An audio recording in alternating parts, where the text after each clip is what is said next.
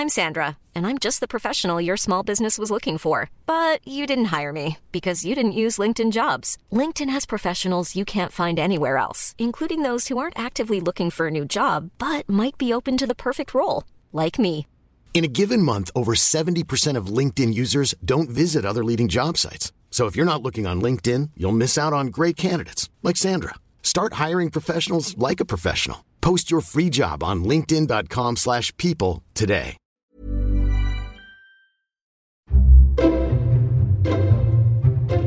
Uy, tinan mo tong dress, oh. May discount pero medyo mahal pa rin. Tapos hanggang today na lang daw sale. Saan mo naman gagamitin yan? Hindi ba marami ka pang damit? Tsaka wala namang okasyon na bagay dyan. Eh di investment. Kunin ko na, baka sakaling may paggagamitan in the future. Uy, nice! Pare, tignan mo tong bagong TV na ilalabas. High-tech. Mas advanced features kesa dun sa meron ako. Bakit?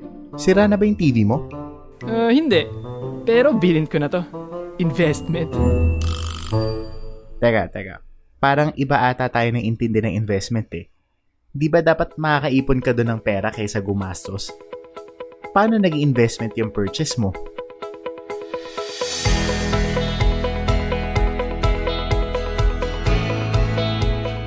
Ito po ang Pisonomics, ang podcast tungkol sa financial technology at financial inclusion para sa mga Pinoy. Ang podcast na to ay hatid sa inyo ng RCBC at Discartec, ang app ng Masa, in partnership with Puma Podcast. Ako po ang inyong host, Robbie Alampay, Puma Podcast.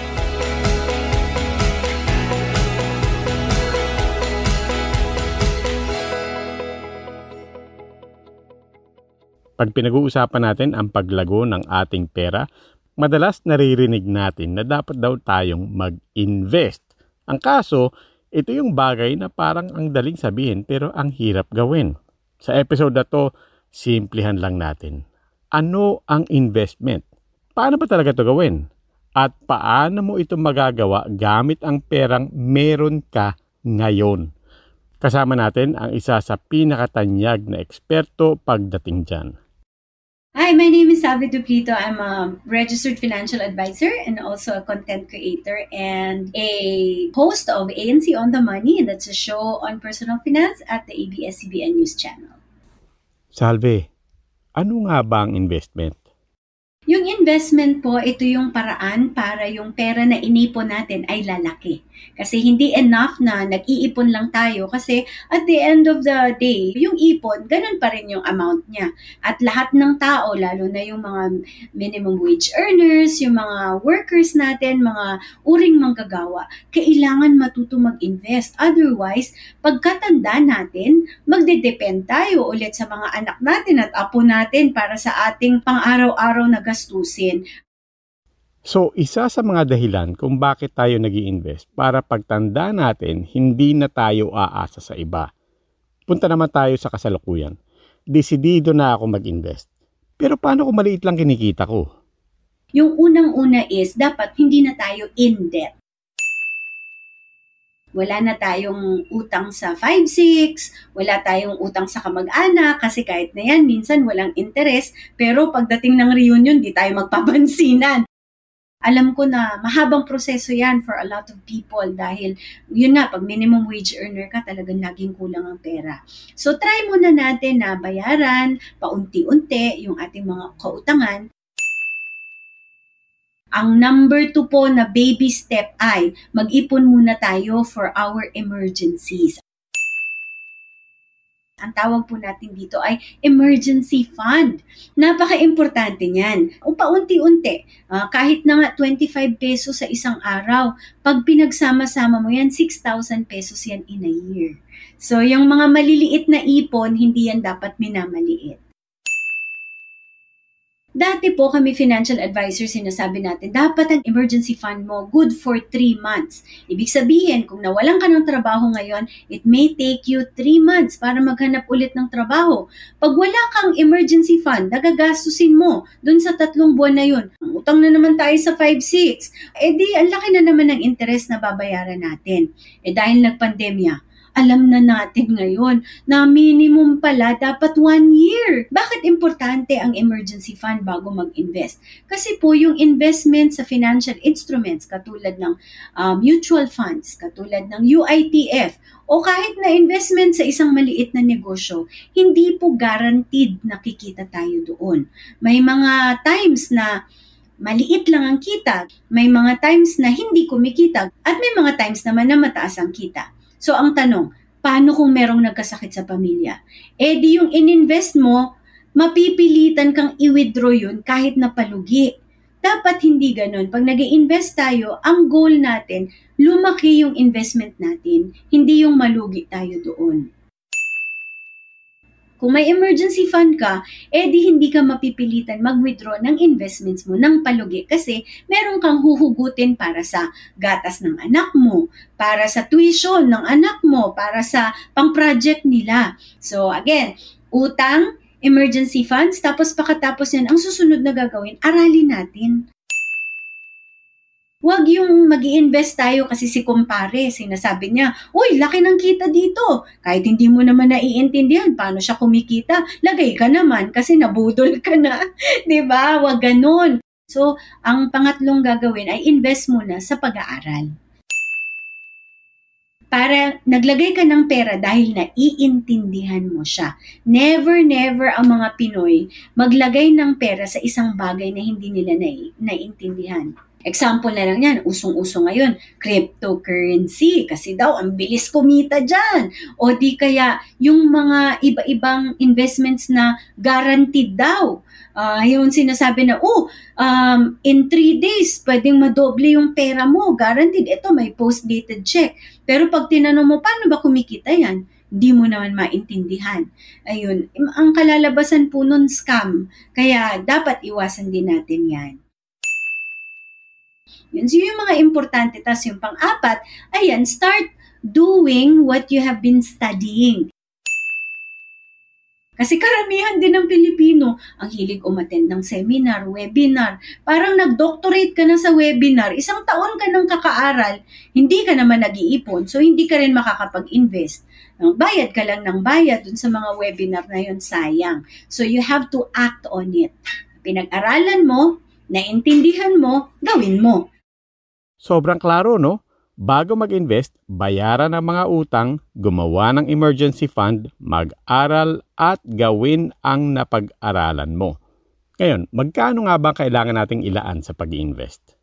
Dati, nung bata-bata pa ako, kailangan mo ng minimum of 10,000 pesos para makapaglagay ka sa isang UITF o kaya tinatawag na mutual fund. Pag naglagay ka doon sa mga ganong klaseng instrumento, yung pera na yon pagsasama-samahin ng tinatawag na fund manager, tapos invest nila yon sa stock market, invest nila sa bonds, at sa iba-iba pang klaseng investments. So, sa ganong halaga, pero ngayon, alam mo, ang galing-galing ng financial industry kasi siguro nakinig na sila sa hinaing ng mga tao na paano naman yung mga mambabalot, paano naman yung mga arawan lang kung kumita, kunwari karpentero, pag bukas walang tatawag sa kanila, wala silang kita. Paano naman sila? Meron ng mga investment ngayon na 50 pesos lang. Pwede ka nang magsimula, mag-invest. Kaya wala na talagang excuse. Kailangan pag inaral mo yan, pwede ka na agad mag-invest. At hindi ka na kailangan pumunta ng bangko, hindi ka na kailangan pumunta ng mga ibang opisina para mag-sign ng form. Sa telepono pa lang, pwede ka na mag-invest. Pa-transfer. So kung marunong ka mag-add to cart, marunong ka bumili sa iba-ibang apps, kaya mo na rin mag-ipon. So gagamit ka lang ng mobile app para mag-invest. Ang dali!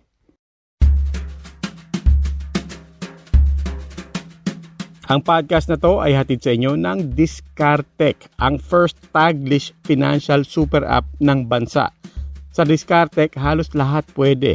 Kaya mong palaguhin ang ipon mo ng may interest na 3.25% kada taon. Pumunta lang sa home screen ng app at iselect ang deposit. Pagkatapos, piliin ang cash-in partner kung saan gustong i-deposit ang ipon mo. You know, download Discartec, ang app ng masa powered by RCBC.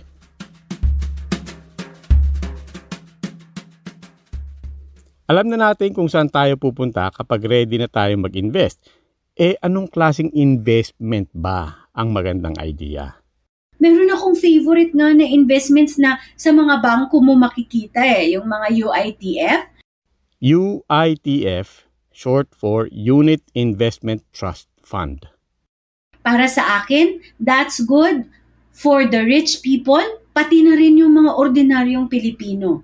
Kasi diversified siya. Ibig sabihin, yung pera mo, kahit na 50 pesos lang yan, 100, 1,000, 5,000, agad-agad merong diversification na nangyayari. So, ang ibig sabihin po ng diversification, hinahati siya sa iba't ibang investment. Para kung yung isang investment hindi kumikita ng maganda, pwedeng saluhin ng ibang investments. Kung tayo mismo, individually, ang gagawa nun, mahihirapan tayo mag-diversify kasi wala namang papansin sa atin kung 5,000 lang yung pera natin. Pero dahil pinagsama-sama yung quote-unquote 5,000 ng napakaraming libo, di ang laki na nun, instantly may diversifying effect na yon. Kaya yung risk mo o yung posibilidad na maubos yung pera mo dahil malulugi ka, ay mas maliit na rin. So, safer, even for those na arawan lang ang kita o maliit lang ang kita or minimum wage. Imagine mo, 20 years ago, pinapangarap ko lang to. Ngayon, nangyayari na. Kaya yung mga Pilipino ngayon, maswerte talaga. Paano naman kung may kaibigan o kamag-anak ako na inaalok akong mag-invest sa kanya o sa business niya? Ano naman dapat kong malaman bago mag-decide kung good investment nga yun? Magandang idea yan kung naiintindihan mo yung negosyo na yon at klaro at nakasulat sa papel kung ano yung role mo. Ikaw ba ay magbibigay lang ng kapital, mag-share ka dun sa kapital, at magkano yung kikitain ng kapital na to?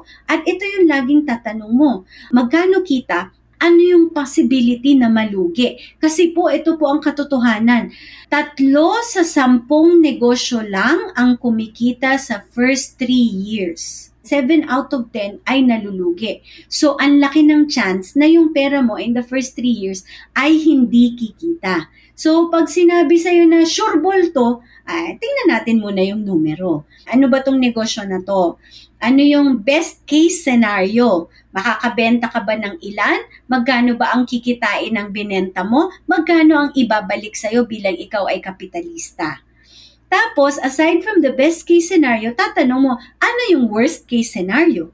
Paano kung walang bumili? Anong mangyayari dun sa binigay kong kapital? Babalik mo ba sa akin yon? O forget na natin yon? Kailangan malinaw ang usapan, magtanong at alamin ang papasukin mo para in the end walang masisirang pagkakaibigan o mawawasak sa pagsasamahan. Salve, pwede ba akong mangutang para mag-invest? Kami na nasa financial literacy advocacy field, lagi nating tinuturo na hindi wais yun. It's a sure way to lose money. Number 1, yung kita sa investments na legit, hindi guaranteed. Minsan mataas, minsan mababa. Pero yung interest na babayaran mo dun sa inutang mo para mag-invest ka, sure ball, babayaran mo yun. Kahit na hindi kumikita yung investment mo, babayaran mo yung interest. Paano naman kung magbenta ako ng assets para mag-invest? Wise ba yun?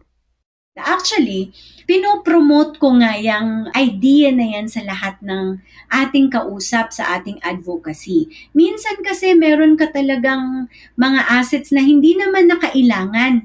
Kunwari, dun sa loob ng bahay natin, may mga appliances ka ba na hindi na nagagamit? Baka nakabili ka ng air fryer na 2. So sometimes, kung wala tayong additional na ipon at sakto lang ang ating emergency fund, tapos gustong-gusto na natin mag-invest, instead na umutang tayo, magbenta na lang tayo ng mga pag-aari natin. Yan. So that's a very wise move so long as yung asset na yun ay hindi na kumikita for you. Kasi baka naman mamaya kumikita siya ng 10% tapos gusto mo lang i-invest sa negosyo ng kaibigan na hindi naman sure. 'Di ba? So pag-isipan mo din. Maraming salamat, Miss Salve Duplito. Sa episode na to, natutunan natin ang basics ng investing. Hindi naman pala siya kailangang maging intimidating o mahirap gawin. May practical tips pa nga tayong nakuha mula kay Salve. At ang pinakamahalaga, simulan mo na.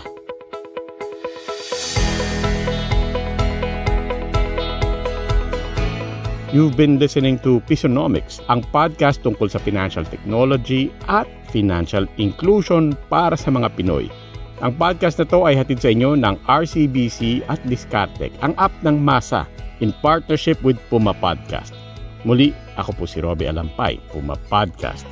I-follow ang Discartec sa Facebook, that's DISKARTECH. At i-follow ang Pisonomics on Spotify or Apple Podcasts. Ang episode na to, sinulat ni Trisha Aquino at Hana Pagila. Ang editor naman, si Nico Bolante. Abangan ang susunod na episode ng Pisonomics.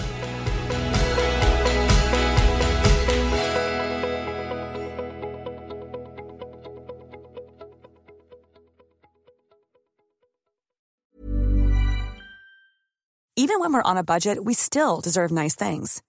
Quince is a place to scoop up stunning high-end goods for 50 to 80% less than similar brands. They have buttery soft cashmere sweaters starting at $50, luxurious Italian leather bags, and so much more. Plus, Quince only works with factories that use safe, ethical, and responsible manufacturing. Get the high-end goods you'll love without the high price tag with Quince. Go to quince.com/style for free shipping and 365-day returns.